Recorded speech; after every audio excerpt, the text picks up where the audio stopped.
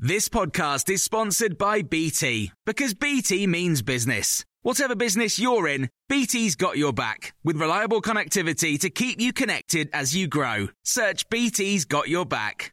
This is the Times evening briefing on Wednesday, the 24th of August. A man targeted in a shooting that killed a 9-year-old girl in Liverpool has been named as Joseph Nee. The 35-year-old was arrested for allegedly breaching his licence conditions after being jailed for burglary in 2018. Although his detention is not directly linked to the death of Olivia Pratt-Korbel, he will be questioned in relation to the events of Monday night. But as the hunt for the gunman continues, police say the public has a vital role to play. The Times' crime editor is Fiona Hamilton. My sources at Merseyside Police have told me they've been very pleased with the community response in terms of people coming forward. They haven't given an exact figure to say how many people have come forward with names and information, but they are getting information in, and it may mean that we see some positive movement in the inquiry in the coming days. The Police and Crime Commissioner for Merseyside has told Times Radio the area does have a problem with organised crime after the third killing in a week of violence. Emily Sporell has admitted there are not enough officers on the streets. We lost 1,100 police officers and staff back in since 2010 in the previous Conservative government. We have started to see those numbers come back up, which I really welcome, but we are still 456 down on where we were in 2010, and the demand and the complexity of crime has increased hugely. Boris Johnson has walked the streets of Kyiv alongside President Volodymyr Zelensky during a surprise visit to mark Ukraine's Independence Day. The Prime Minister set out £54 million of additional military aid, including 2,000 drones and loitering munitions, to target and track Russian forces. Mr Johnson said Ukraine can and will win this war, and it was not the time for a flimsy plan for talks with Moscow.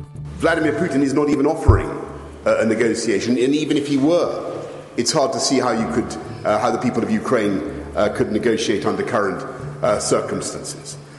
And secondly, people can see very clearly that conceding to aggression and tyranny in Ukraine would be a disaster for the world. President Zelensky has addressed a meeting of the UN Security Council marking 6 months since the start of the Russian invasion. He told delegates that Russia has launched missile strikes against a railroad station in central Ukraine, with reports of deaths and injuries. His words have been translated. Unfortunately, the death toll could increase. This is our life every day. This is how Russia got prepared for this UN session.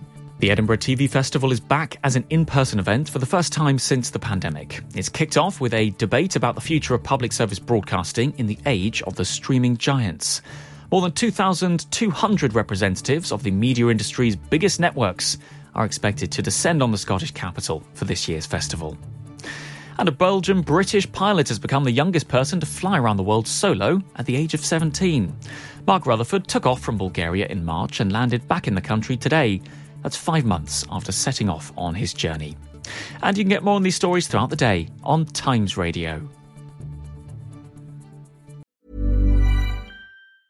Hey, it's Danny Pellegrino from Everything Iconic. Ready to upgrade your style game without blowing your budget? Check out Quince. They've got all the good stuff, shirts and polos, activewear, and fine leather goods, all at 50 to 80% less than other high-end brands. And the best part? They're all about safe, ethical, and responsible manufacturing. Get that luxury vibe without the luxury price tag. Hit up quince.com/upgrade for free shipping and 365-day returns on your next order. That's quince.com/upgrade. Hi, I'm Daniel, founder of Pretty Litter. Did you know cats tend to hide symptoms of sickness and pain? I learned this the hard way after losing my cat, Gingy. So I created Pretty Litter, a health monitoring litter that helps detect early signs of illness by changing colors, saving you money and potentially your cat's life. Pretty Litter is veterinarian developed, and it's the easiest way to keep tabs on your fur baby's health right at home. Go to prettylitter.com and use code ACAST for 20% off your first order and a free cat toy. Terms and conditions apply. See site for details.